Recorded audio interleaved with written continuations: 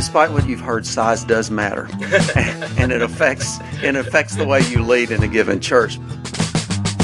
Welcome to another edition of The Conversation. I'm your host, Matt Price, and today we've got Britt Skarda, the senior pastor from Pulaski Heights United Methodist Church here in Little Rock. Thanks for being here today, Britt. Good to be with you, Matt. So I'm really excited to have you here. I'm a member of your church, and this is your second stint at Pulaski Heights. Correct.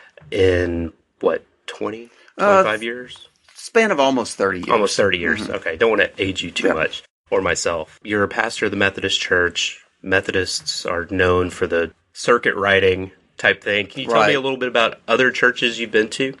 Yeah, I'm second career, and so I was a late bloomer in this process.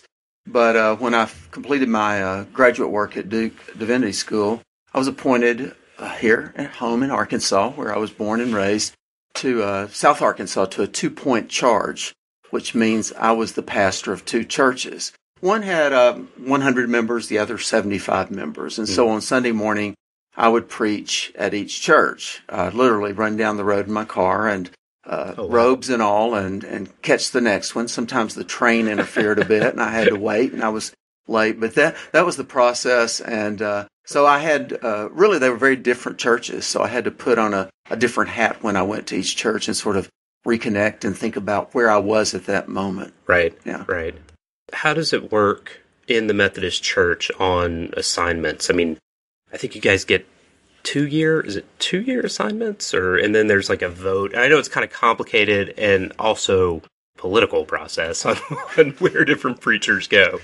You know, what's been your experience? Like, where all have you been across the state? I know you were at Springdale before you came back to Pulaski Heights. Where were the other stops in between? Well, it's the appointment is 1 year at a time. Oh, it's and if things don't work out, sometimes it's shorter than that. But hopefully when one goes to a new appointment, that's a new church, the relationship is good and the match is good and it's longer tenured than that.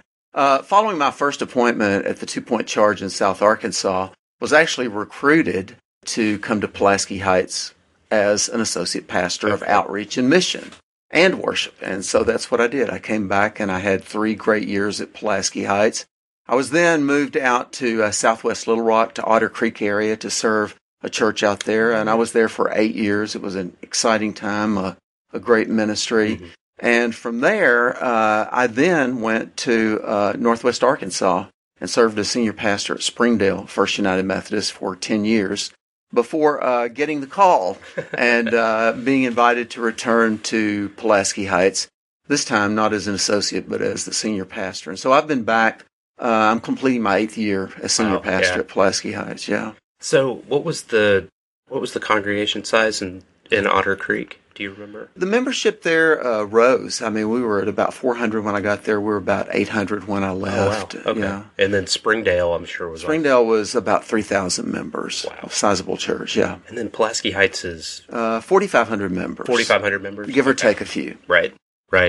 You know, those are in 3 distinctly different types of communities.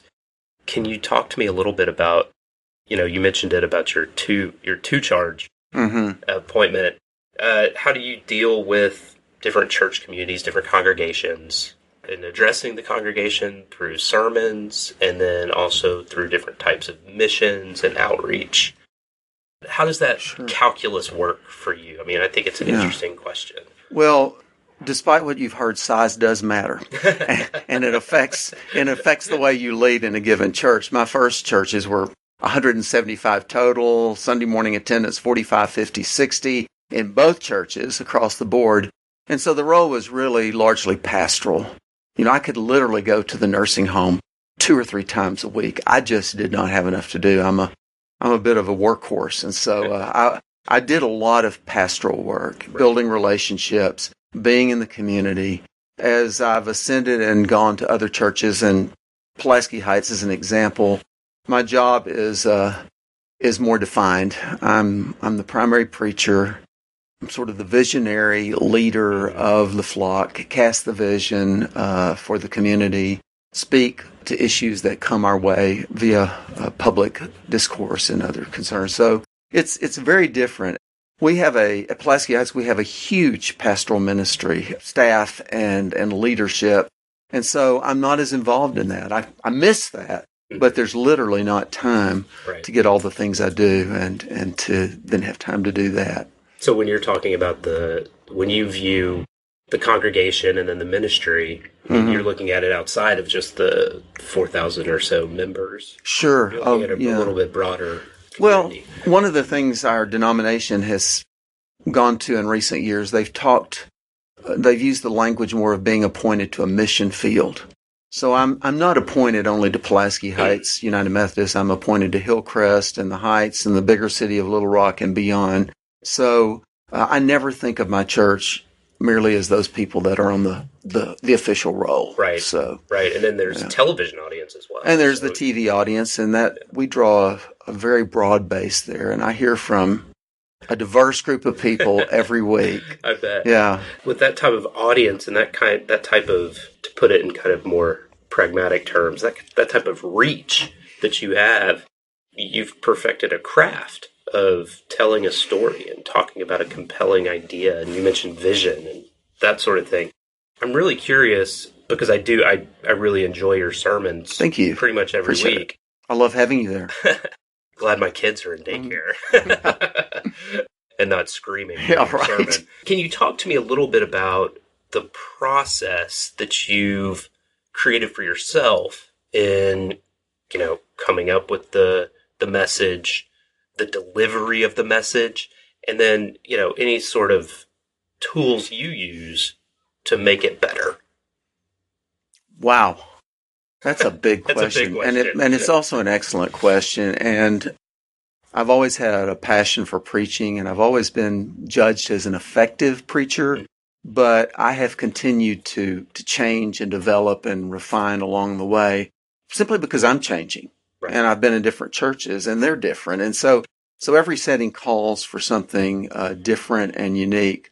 I am no longer a manuscript preacher, meaning I don't read my sermons. Right. But they might as well be because they're pretty well defined. It's a storyboard I create every week, and I really look at where our congregation is, where our culture is, what's happening.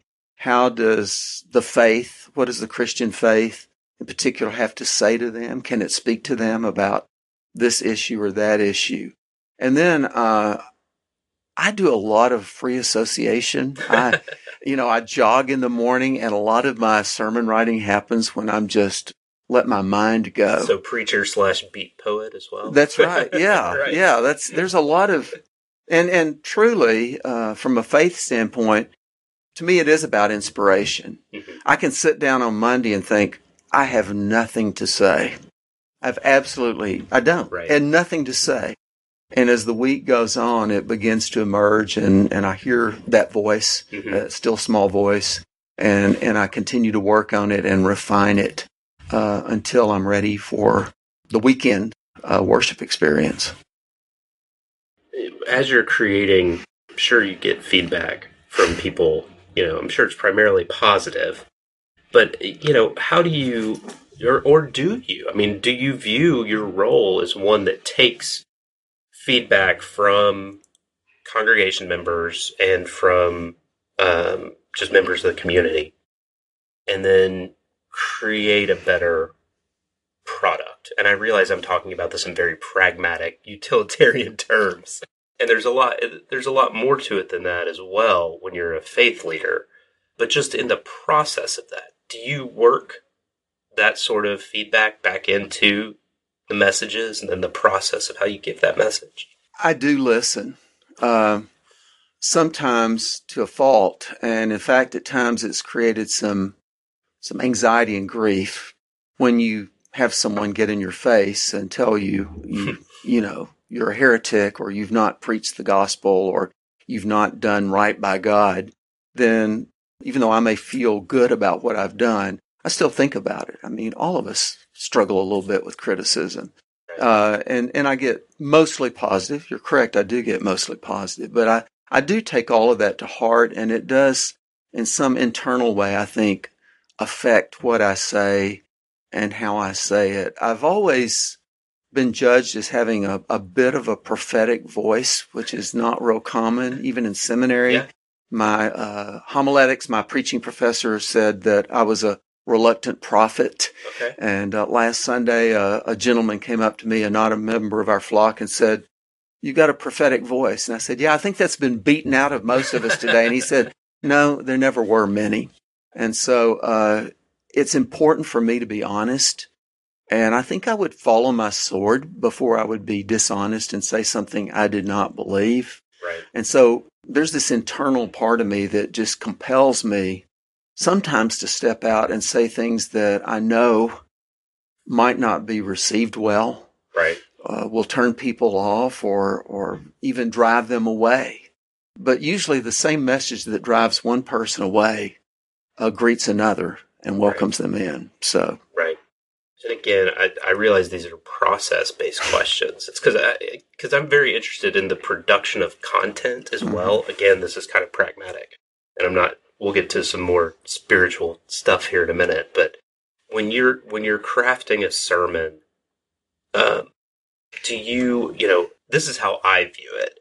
You've got essentially a piece of scripture. You've got a biblical story. Or it's a season, a time of the year, so it's Easter or Christmas, or something that's going on in society and the news. And then there's a morality tale around that. Sometimes that includes a personal story, something that's being told in the media. I'm curious about that part of it too. When you're crafting these sermons, how do you decide the best way, or is it one of those things that when you hear it, you just kind of know? Because, you really are a great storyteller. I'm curious how that piece of it works for you. Yeah, well, let me say, first of all, that I grew up in a small town being cared for by a lot of women, primarily my grandmother and my great-grandmother. And a lot of my time was spent literally sitting on a front porch swing, hearing stories, family stories. And so if I have any storytelling ability, I'm convinced it came from that element in my family. Different pastors do different things. There's a thing called the lectionary, which is a 3-year cycle that has designated text. And I've done that in the past, and I finally grew a bit weary of it and wanted to step out. We've moved more towards sermon series. That's what we do at Pulaski Heights. One of my colleagues actually develops the series, asks me if they're okay, and they always are, and assigns a text and a title. So I sit down at the beginning of the week, and it's like, climb the wall, Psalm 23 or whatever, Right. And so it's like, what am I can't even make the connection, But prayerfully and through the week as I do research, I will go first to biblical resources commentaries that help me deal with the text. I will do a Google search of a word, wall. What do I want to know about a wall? And so I do those sorts of things, and I accumulate this sort of manual every week that I use, and I read, and I highlight, and I scribble, and in between I walk around, and I come back to it, and it's maddening. Right. It's the most rewarding thing I do, but it's the most horrible, frustrating thing I do every week. And by the time the week's over, I am literally exhausted and pretty much sick of it. Yeah, I'm sure. Until the next week, right? Until the next week. And it comes quick. So in talking about your process, how do you know, now again, kind of separating it from the message somewhat. Sure. How do you know when you nailed it? How do you know when, oh man, that one was good? Because I'm a member of the church. There's not a lot of feedback during the sermon. It's the frozen chosen is Yeah, well, it's a good moniker. Yes, but we recently had one of my mentors, Will Willman, who was former dean of Duke Chapel, he retired United Methodist bishop, and he made the comment on how responsive our church is. Actually, from where I am, I see eyes, I see smiles, I see heads, eyebrows furrowed. I see the whole piece, and so actually the congregation is really responsive. I can tell the minute I walk out, the response, the whoa, or just sort of an exhale. I can feel it sometimes. I'm fortunate to be in a church that has great worship, great music, great Right. clergy. So it's sort of easy to be good there. There have been places I Right. have preached where I had to really work at it Yeah. because there wasn't a lot of response. So Supporting cast. there was Really, no, really important. and I see myself as supporting cast. For me, the sermons, it takes up about a third of the service, and I don't really want it to take up any more than that, sometimes less. I want to get the message out, but everything else shares the message as well. It's something you just feel and know Sure. when it happens.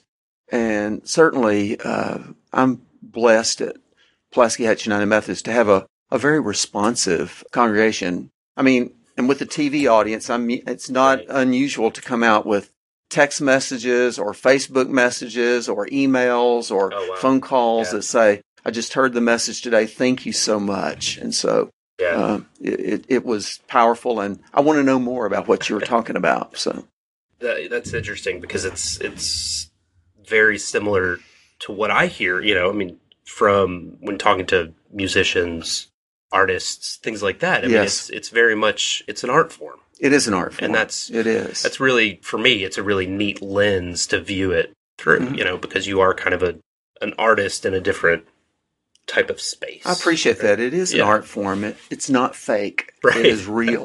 So. And you get better with more experience. You do. Just like anything. And that's interesting to me. So I wanted to kind of pivot a little bit into more of the message of some of the things you talk about, and a lot of that kind of overlaps with current news, society, who's occupying the White House, those types of issues. There was an interesting piece that E.J. Dionne wrote this week. It was an op-ed. I won't get into the details of it.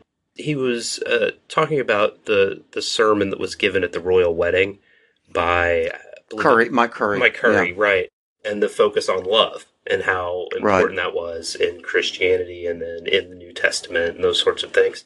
And he was talking about a group of different denominations of Christianity that were leading a march, or wasn't like a big march, but a sort of rally in front of the White House to talk about the importance of love in Christianity and then in our politics. Sure.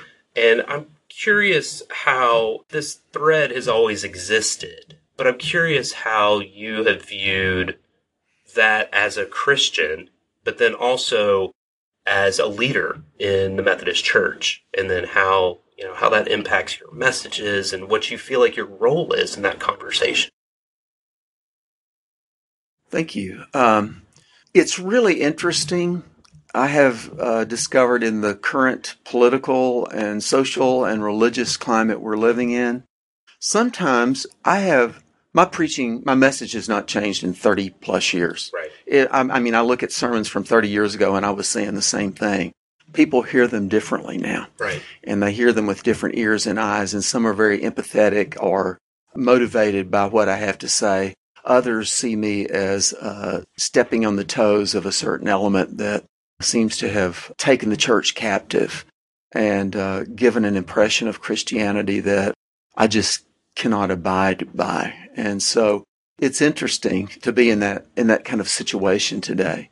I can't help but bring into my messages what I see and experience around me. I'm a husband, I'm a father, I'm a grandfather, I'm a citizen, I'm active in the community, I love my country, I love my faith, and right now I don't like what I see across the board, politically and in the faith realm as well. I'm very concerned, and I fear that the church, we may be digging out from this for several generations to come.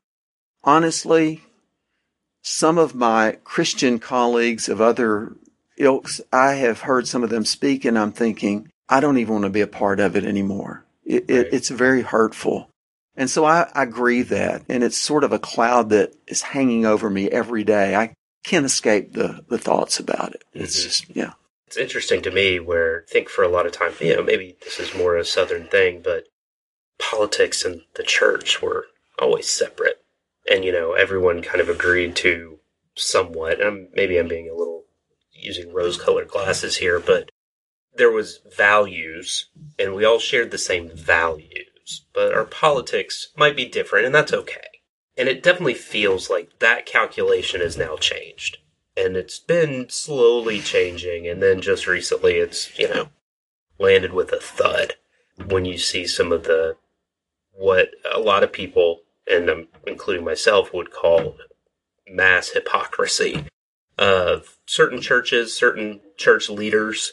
And it's just really disappointing, and it feels like the message is stolen somewhat, and it feels like ownership of that message it feels like a theft, I think, to a lot of people. Like, this is not my Christianity. And, for someone like me, who I didn't go to church for a long time. I grew up going to church. I've always had a very moral and ethical value system that was guided by Christianity and the United Methodist Church. But that sort of kind of a theft has actually driven me back to going to church. It surprised me. It was a surprise. I was not expecting, at this point in my life, to want to come back to church, and this being probably one of the prime drivers. And so I'm curious, have you heard that sort of thought from other folks, that sort of, I don't know, maybe a theft of the theology? Yes, and you've said it so well. And what I'm finding in our faith community is an unusual number of young adults coming back to the church. People who said, I was burned out, I was disillusioned with the church, I never could get to it, I had this, I was anti-church. Right. And they come, and I think I hope they've rediscovered the real Jesus, not the politicians who feel that through some particular policy the kingdom is going to come, because it's not.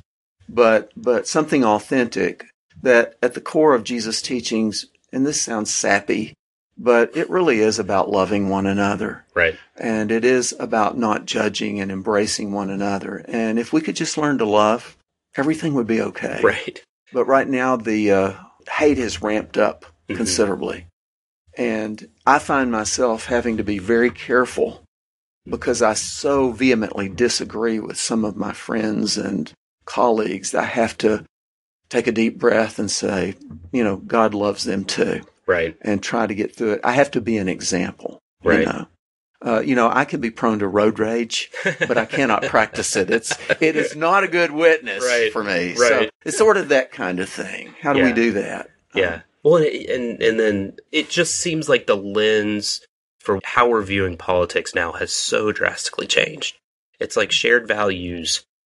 At least everyone pretended like we had. Maybe we didn't, but there was, pretended like we had shared values, like truth, honesty, not being a racist, those types of things.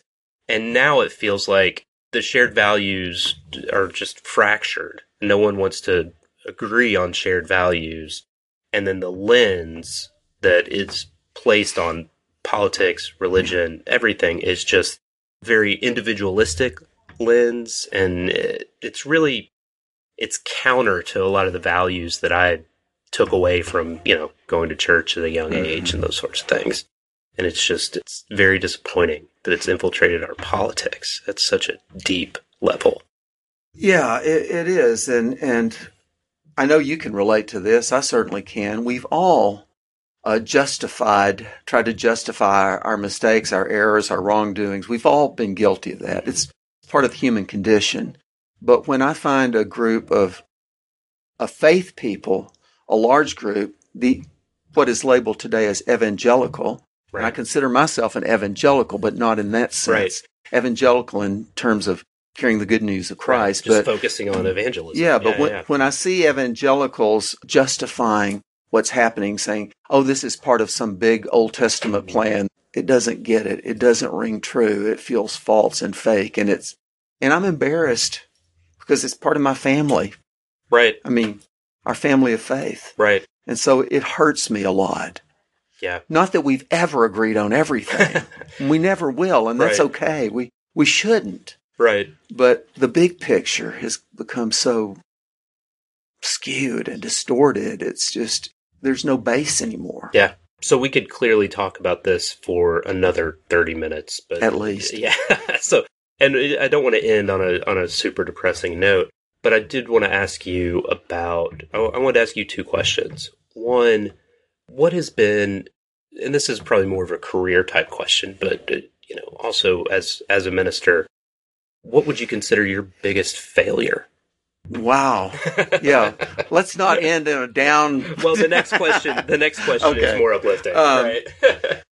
I think my biggest failure is that I don't know that I've always been a well-rounded person. I'm very intense. I'm either 100% with the church or 100% with my family. I don't know that I've been as well balanced in my life and in my ministry as I would like to be. Right. Yeah, no, absolutely. I also think that that's probably a myth that no one's truly well balanced. Well, and that's coming from you. Yeah, right. And then the last question I would ask you is, talking about all the negative things and then just the difficulty of leading a large group of people. What keeps you going? Talking about how the struggle every week with creating an inspiring and engaging sermon, and then dealing with, some folks who might yell at you for certain things. Like, it's a lot of things people don't have to deal with. What kind of keeps you going? Great question. I think it's the mission out there. I probably never would have done well in the post-World War II era with I Like Ike and I Love Lucy. I wouldn't be just one of those pastors who was sedentary and just preached. And I mean, we have a world that's in need of saving. And so there's a lot to do out there. And I feel very passionate about that. And once again, that extends beyond my congregation. And I'm excited about the things that we're doing in terms of our ministries beyond the walls. And they're growing every day. And so that keeps me up and going. I'm actually more excited about the church. I think the church has more potential today than it ever has in its history, because we moved beyond that 1950s era where it was in vogue to be a Christian. It's not anymore. I figure most people who come to the church are really and truly there for the right reason. They're looking for something. They want to make a difference. They're not just doing that and then going to the country club for lunch. That's, right. Yeah. Right. Yeah. I mean, the younger generation, they definitely want more mission, more actual outreach. I guess works of faith would probably be the right way to talk about it. Well, Britt, thank you so much for coming today. Thanks for having me. I really enjoyed the conversation. Like I said, we could probably talk for another hour. And thanks again for listening to the latest episode of The Conversation. And don't forget to leave us a review on iTunes or Stitcher or your favorite podcast listener. Thanks again.